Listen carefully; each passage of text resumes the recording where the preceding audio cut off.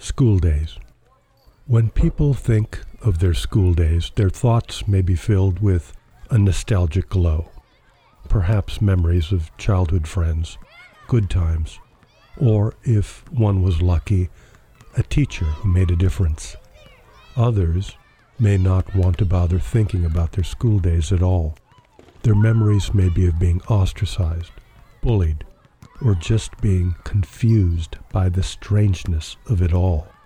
And others, perhaps those few who attended first and second grade at St. Joseph Catholic School in downtown Appleton, Wisconsin in, let's say 1967, they may think of their school days as that one day they went out to play during recess and happened to find a wrapped paper bundle laying on the ground, which they picked up and tossed around, and in the act of doing so, the bundle opened, revealing the severed pieces of a human foot.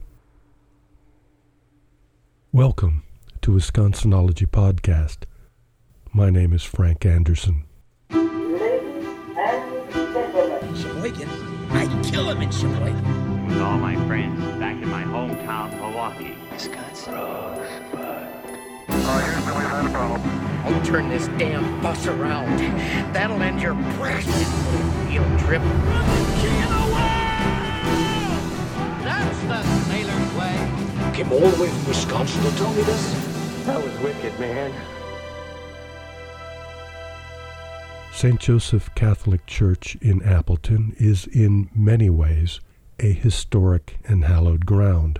It was home base for America's foremost exorcist, Father Theophilus Riesinger, who I've talked about on this podcast. And it was where America's soon-to-be first male Catholic saint, Father Solanus Casey, a native of Wisconsin, performed his first service. On a Monday morning in late September 1967, 4 first and second graders, students at St. Joseph's School, found a sack on the ground. It contained several parts of a human foot. A toe was the first item that dribbled from the bundle. The police nearby were quickly on the scene, and a thorough search of the grounds revealed more bundles. One neatly wrapped package found on a windowsill contained a human liver. The search widened. More body parts were found. They seemed to be everywhere. Some were wrapped in black and white newspaper, some in brown paper, some in the Sunday comics of the New York Daily Post. The following day, 5 more packages containing human body fragments were found. These bundles seemed to be everywhere. In the bushes of an abandoned house, a bundle neatly wrapped in brown paper revealed an arm, or maybe a leg. Inside the same house, more bundles. They contained ribs and wrapped body tissue. Bones and fragments, tiny fragments, were recovered at the city dump. These various body parts, now turning up inside a 6-block line directly north of St. Joseph's School, were being sent to the crime lab in Madison. Thanks to fingerprints derived from severed fingers that made a complete hand, the police were able to ID the victim. His name was George Schmidt. He was 82 years old and an Appleton resident. He lived on a house on Division Street, 4 blocks north of St. Joseph's School, with his wife, Marie. The police, armed with a search warrant, arrived at the 2-story Schmidt house. The couple lived in the lower level. The upstairs was a rental. As they entered the house, the first thing the policeman noticed was a strong odor of decay. They looked around. The house was in considerable disarray. After searching the main level, they descended the basement stairs. There, seated in a chair, in complete darkness, staring at a coiled rope stretched around an overhead beam was Marie Schmidt. She was taken to St. Elizabeth Hospital, and a 24-hour guard was placed in front of her room. The police conducted a brief interview. When asked where her husband was, Marie replied, "I think he went to Milwaukee to visit relatives." George and Marie Schmidt were born in another century. George was a retired contractor. He and Marie were married in 1937. This was her second marriage. She had had a child in a previous marriage. A photo of George taken from the house and used by newspapers shows a thin, dapper man in a Panama hat cuddling a small dog in his arms. The neighbors had a lot to say about the couple.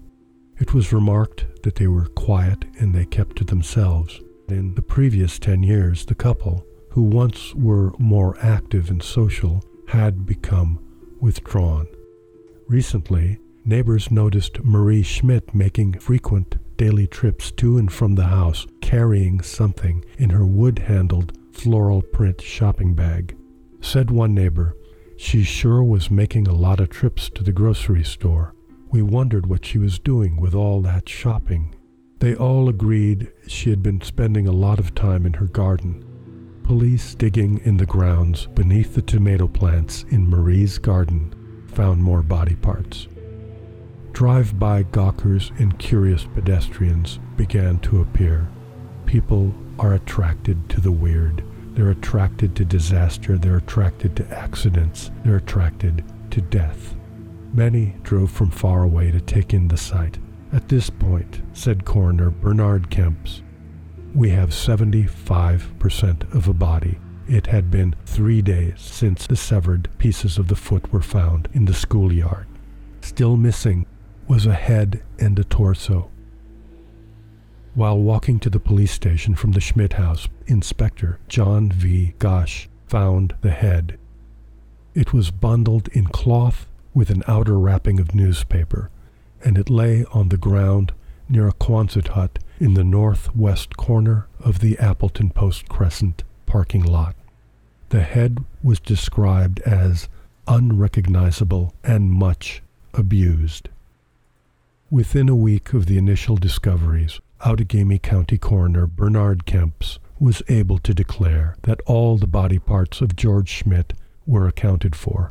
All the separate pieces, ears, toes, fingers, arms, legs, liver, head, bones, organs, and torso that made up the body of George Schmidt were cremated in Sheboygan.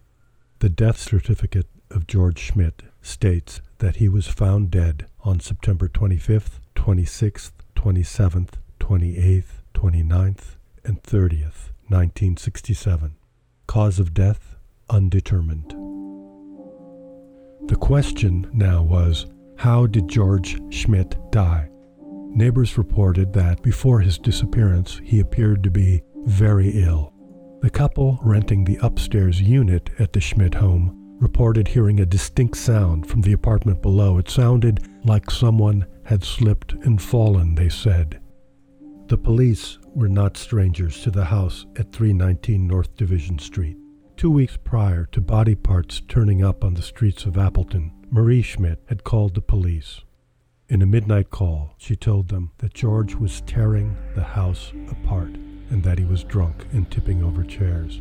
When the police arrived, Mrs. Schmidt said to them she wanted her husband committed. To the two sergeants present at the house, it appeared that George Schmidt was incapable of taking care of himself. The detectives were in the act of beginning the procedures on Mrs. Schmidt's behalf to have her husband committed when she suddenly changed her mind. Marie Schmidt left St. Elizabeth and was admitted to the Winnebago State Mental Hospital. Later, she was transferred to the Outagamie County Hospital. By 1969, her mental health had somewhat improved, and officials were considering moving her to an old age home. That year, an anonymous call to the Appleton Post Crescent reported her sudden death. A heart attack. Marie was 81. It was Valentine's Day. Marie was buried in Highland Park Cemetery in Appleton. She could not or would not ever reveal how her husband died. No one will ever know. The summer after Marie Schmidt died, the home at 319 North Division Street, now empty, was broken into, burglarized, and completely vandalized. The house was literally demolished. Drinks had been thrown against the walls. All the windows were broken. Locks from both the front and rear doors had been removed. Appliances were stolen, furniture was stolen, a gas heater and a furnace was stolen. A neighbor told police that a man unknown to him approached him and told him to help himself to the contents of the house. Later, a truck was seen at the home and men were seen taking furniture from the residence. The Schmidt house and others around it were razed in that summer of 1969 to make way for a new post office. It goes to show that anything can happen anywhere these days, said one of the Schmidt's neighbors. The coroner, in this case, Bernard Kemps, had the final word on the entire affair. And I quote, "That one still sticks with me."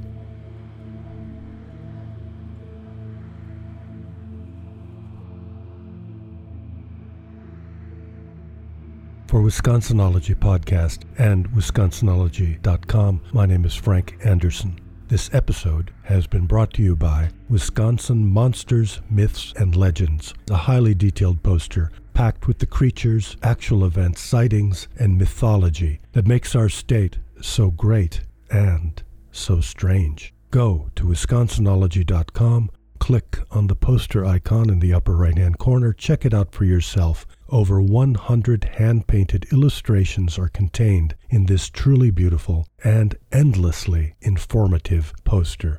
Wisconsin Monsters, Myths, and Legends at Wisconsinology.com or Etsy.com/Wisconsinology. I shall return. Ladies and gentlemen. Sheboygan? I'd kill him in Sheboygan. With all my friends back in my hometown, Milwaukee. Wisconsin. Houston, we've had a problem. To call them Democrats is an insult. That's the sailor's way. I'll turn this damn bus around. That'll end your precious little field trip. I'm the king of the world! That was wicked, man. Came all the way from Wisconsin to tell me this?